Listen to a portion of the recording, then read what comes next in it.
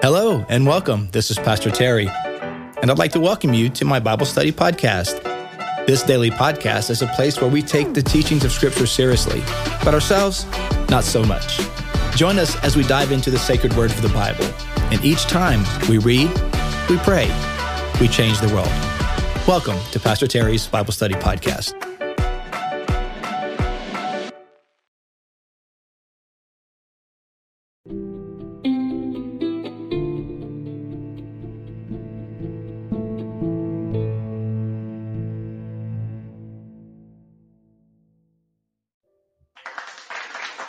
Well, hello, everyone, and welcome to today's podcast. It is Wednesday. Wow, I almost said Tuesday. Wednesday, March the 22nd, 2023. So glad you guys are on Wednesday.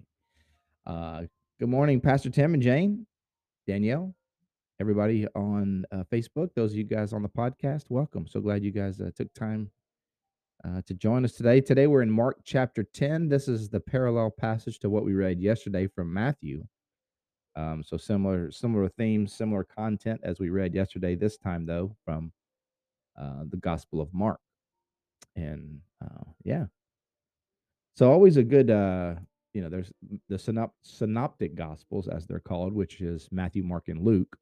John is unique from the other three Gospels. But the synoptic Gospels, you'll find that there's a lot of overlapping content. You've already discovered that, I'm sure.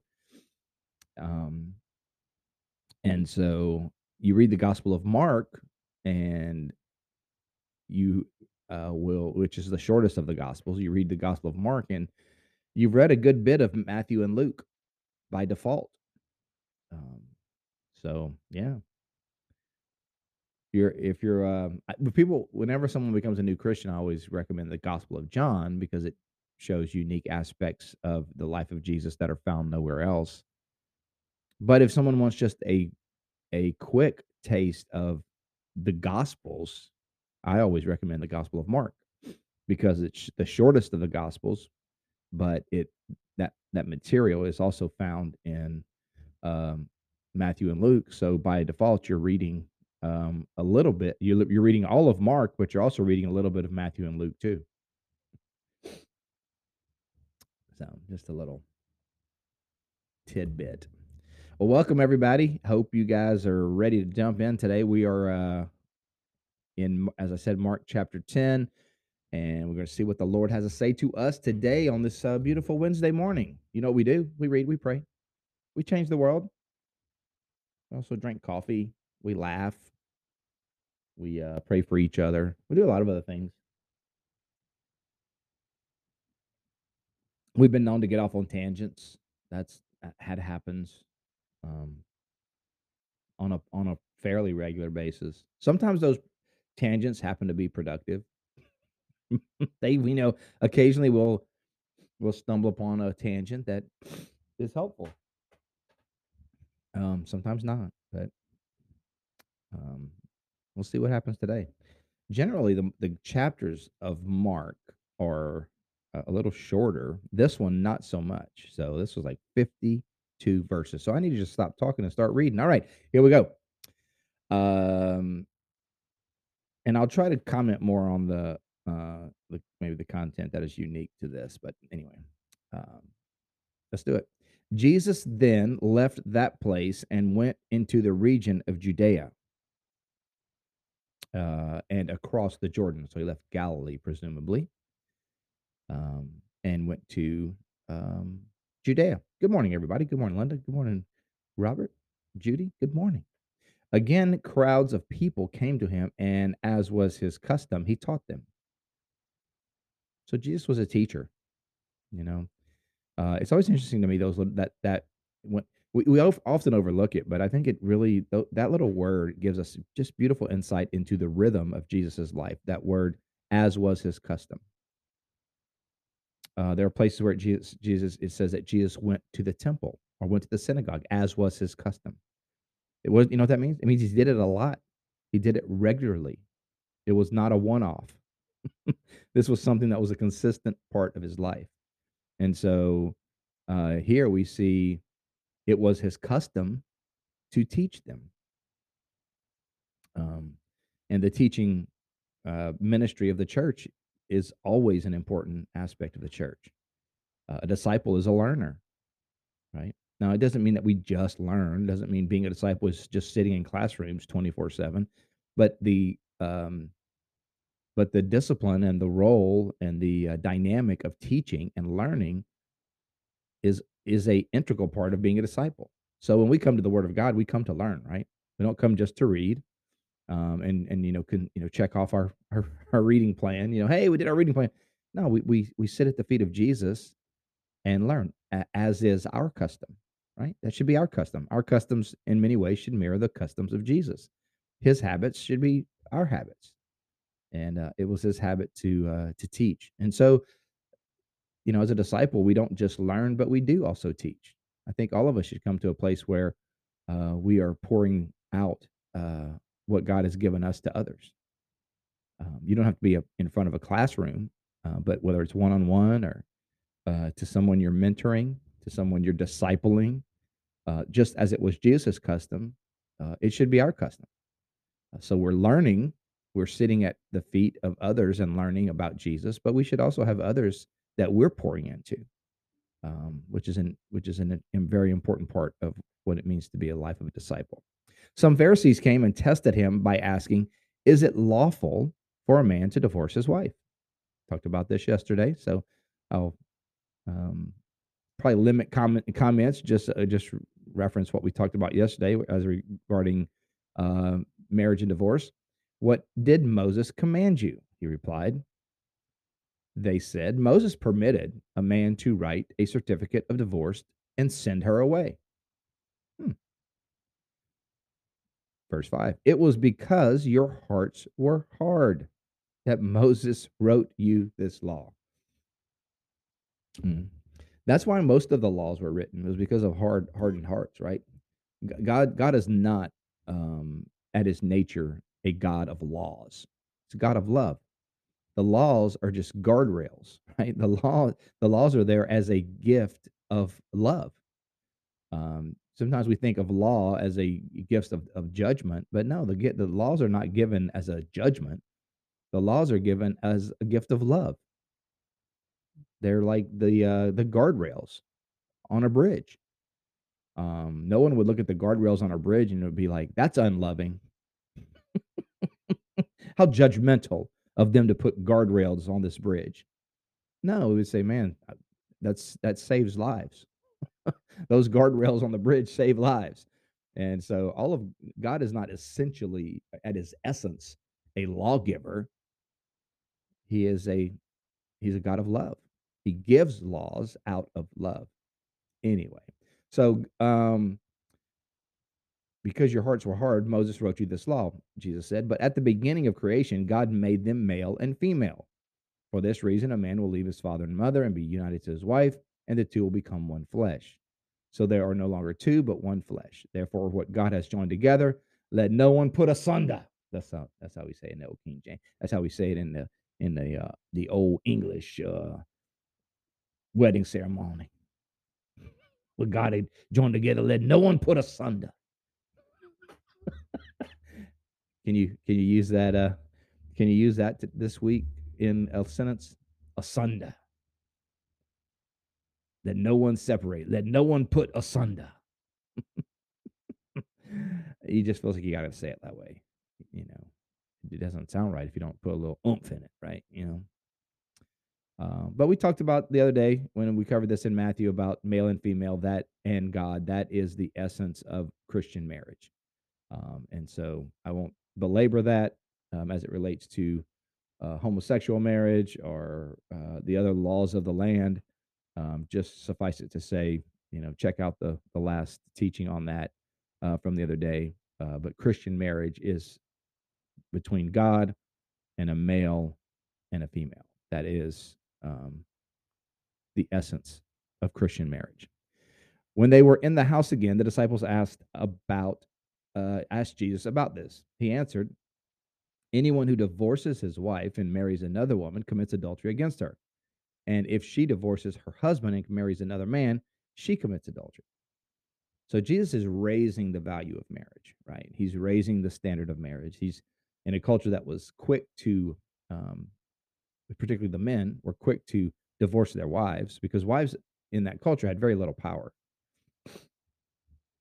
And so it was almost always initiated by the act of the man. Um, and and so it left a lot of women powerless. And so here Jesus is actually reinforcing the uh, the status and the value of the wife in the marriage. That no, you ain't not gonna just write a certificate and send her on her way. Nah, nah, nah, nah, nah. You're gonna treat her better than that.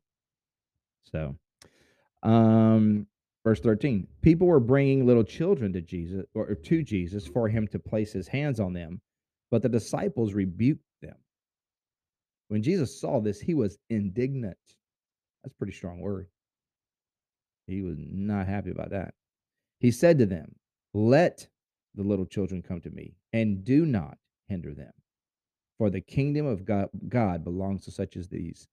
You know, you just think about kids, they bring so much joy and laughter. You can just watch a little kid and they just make you laugh, right? They just make you smile as they're discovering, as they're exploring, as uh, uh, they're inquisitive, they're mimicking, all those things that little kids do, right? They're, they're trying, they're trying to grow up. And, and that image of just a child's, that childlike wonder and faith and exploration is a beautiful example of what our, walk with God should be like, right? Just filled with smiles and laughter and questions and inquisitiveness and trying things and trying to, you know, just be with God, be with dad. That dynamic is just a beautiful visual of what our life should look like with God. Um,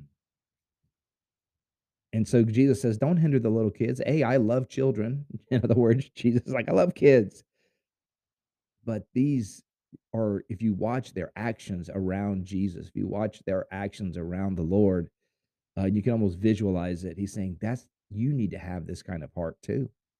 This heart of trust, this heart of kids are for the most part they're not consumed with how they appear, right? Like they're not consumed with what others are thinking of them, right? Whereas adults, we become so consumed with how are people seeing me. A kid doesn't care. I mean, come on, they'll walk around with snot on their nose. They don't care. I mean, they just having fun. I mean, they'll take a big old one of these, and be all across the side of the face, and they'll just keep on playing. They don't care. They're just you're welcome. Yeah, that was a nice visual for the morning podcast, people. You know, but that's that, but they're not consumed with what's Sally over there think of me or little Tommy. What does he think of me? No, I'm just playing. I'm just being in the presence of dad. Hmm. That's a great lesson for us. And he took the children in his arms. He placed his hands on them and he blessed them. Hmm. Wouldn't you love to have heard those blessings? One of the grandparents and parents, one of the gifts you can give your kids and grandkids is to bless them.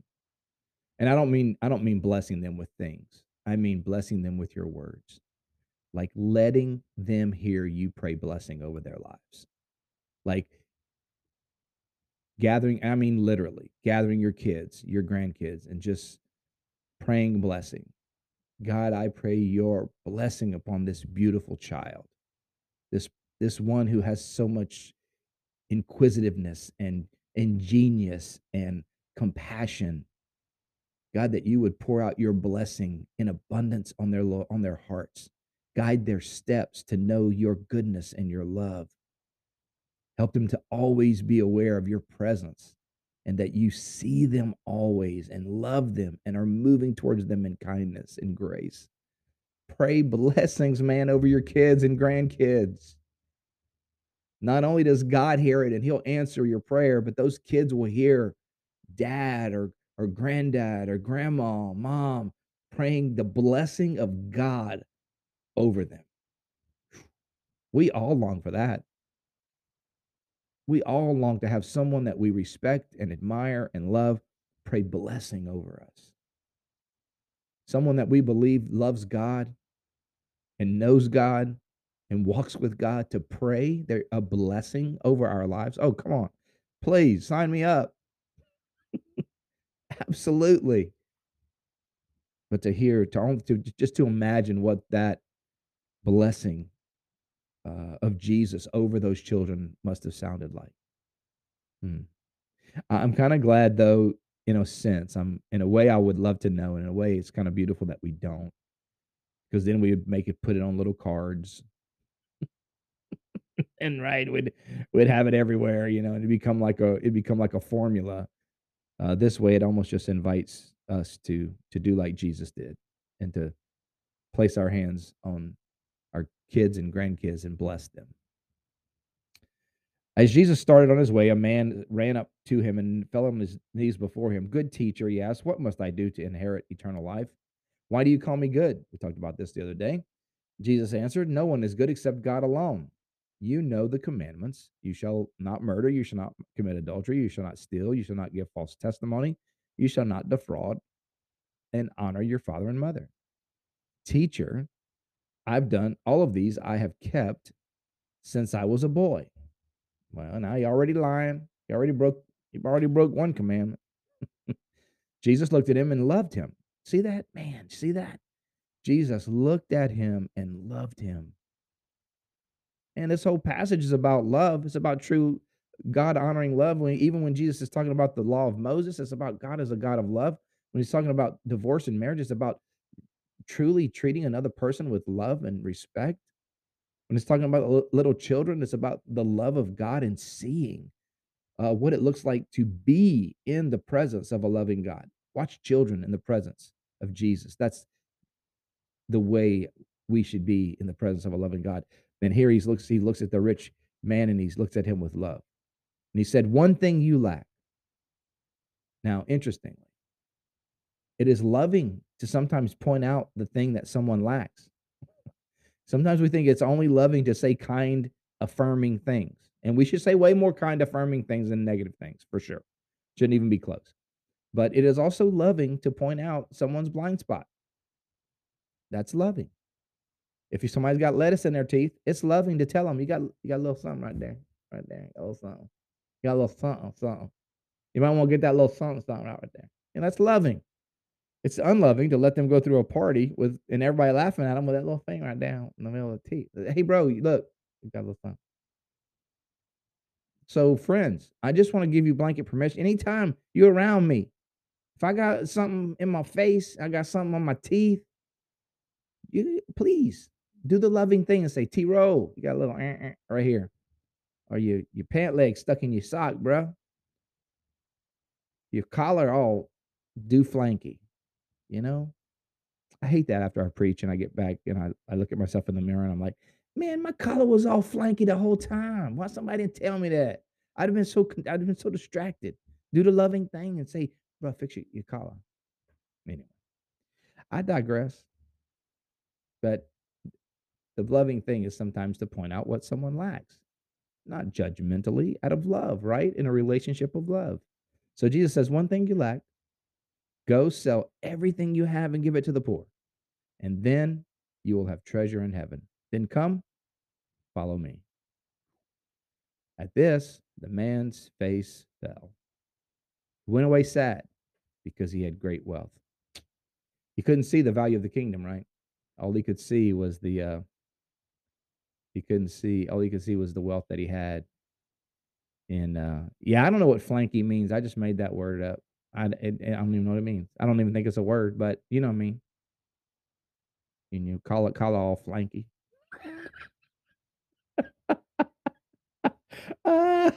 Yeah, I don't even know what it means, but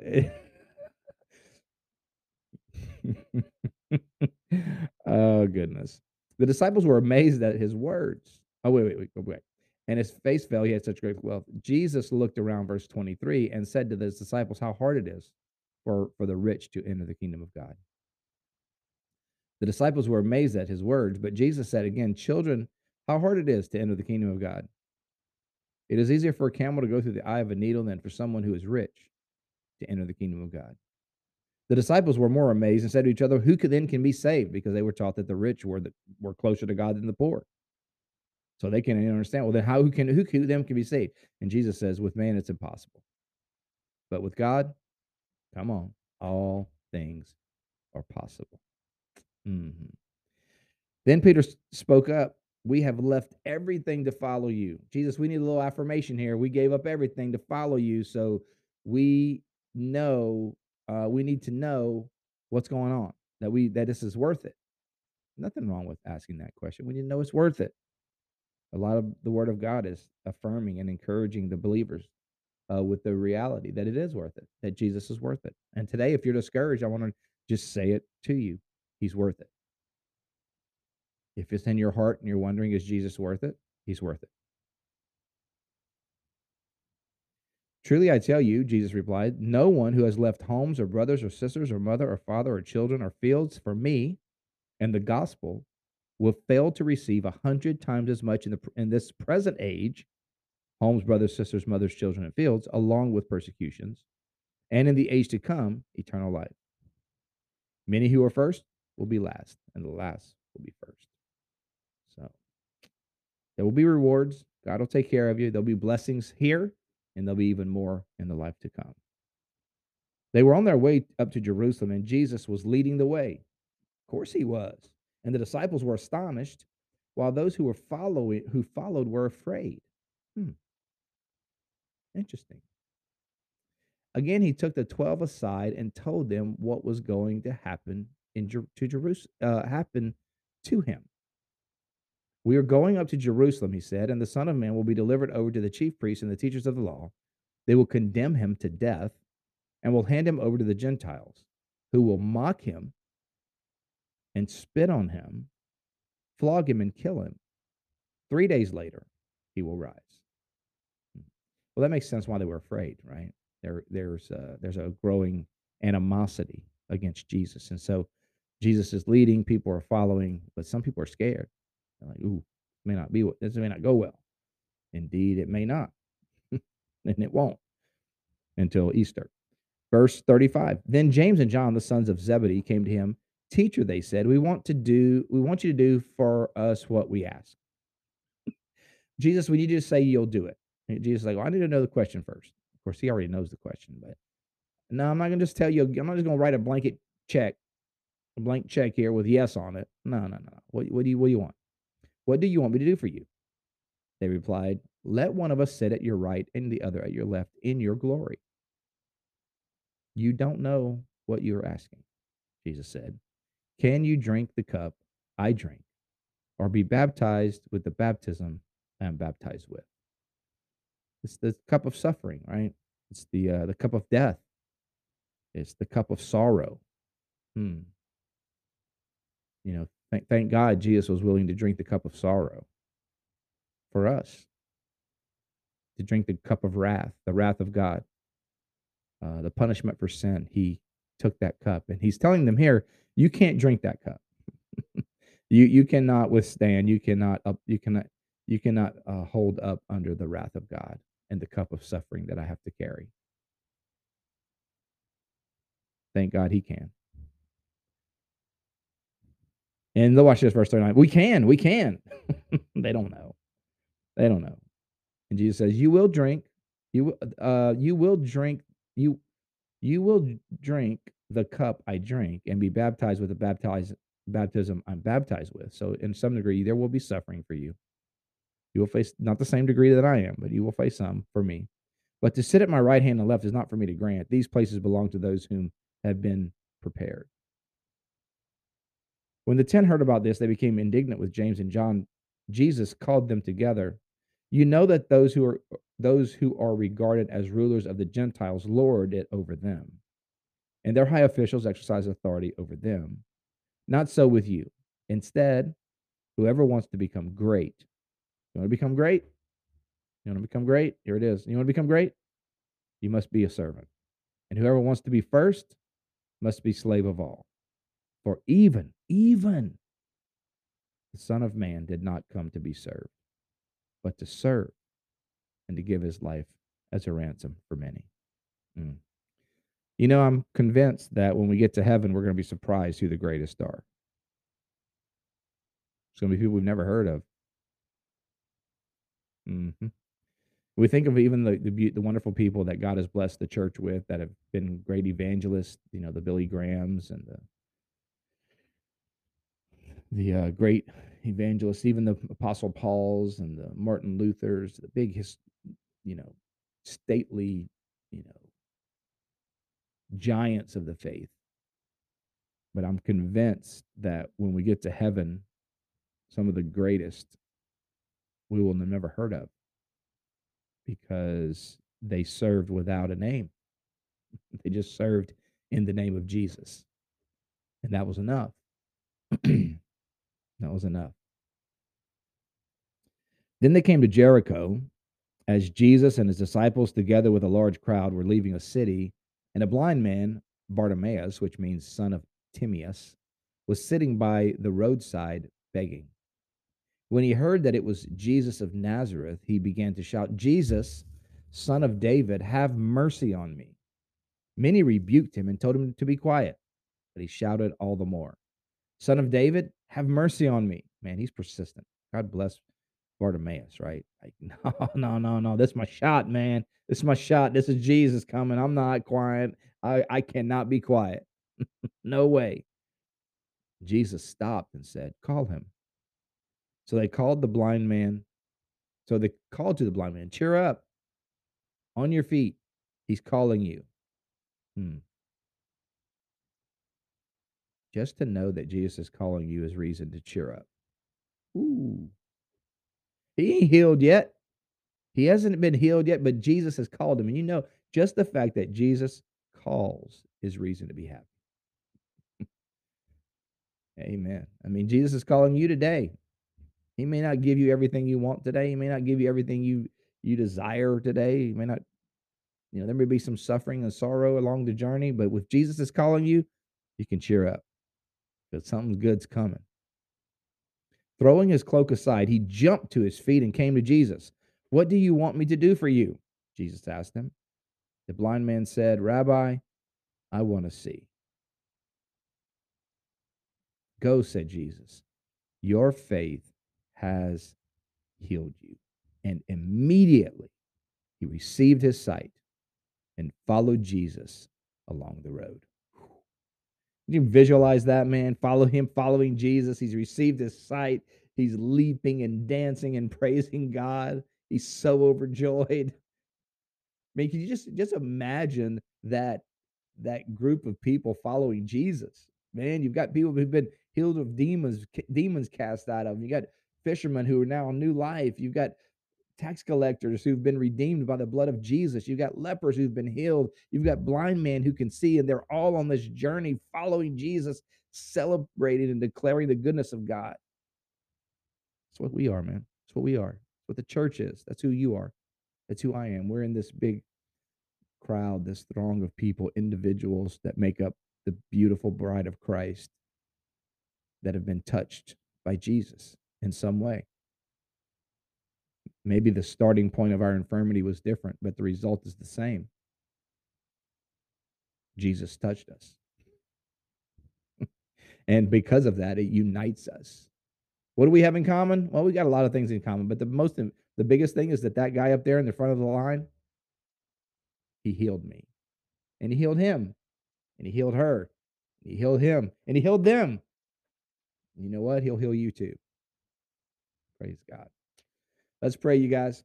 Lord, thank you so much for my friends. I pray your blessing upon each and every one of them. May they know your love that is so saturated in this chapter. The love that you have for husbands and wives, and the love that you have for humankind, the love that you have for the rich, the love that you have for the poor, the love that you have for the blind, the love that you have for those who can't quite see who you are yet. So God, I just pray that we walk today in that love, that we walk in that kindness and goodness, that we share it to others, that we bless other people, that we do the loving thing in each and every circumstance. God, I pray your blessing and your encouragement on each person today. May they see you as you continue to see them and express to them your love. Thank you so much for this day. In Jesus' name, amen. God bless you, my friends. You guys are awesome. Thank you so much for taking time to read the word together and just entering into the presence of God and just having him speak words of truth over our lives today. It's a beautiful thing. Thank you for being part of it. Hope you have a fantastic day. Enjoy this day. We'll see you next time. Thank you for joining me on today's podcast. I hope you enjoyed the show. If this episode has been an encouragement to you, take a minute to subscribe or comment or share it with your friends. You can find me, Pastor Terry, and Bayside Church on all social media platforms. You can find Bayside at Bayside Church SH. Until next time, remember, God's word is true. Everything else is merely commentary. God bless you. We'll see you next time.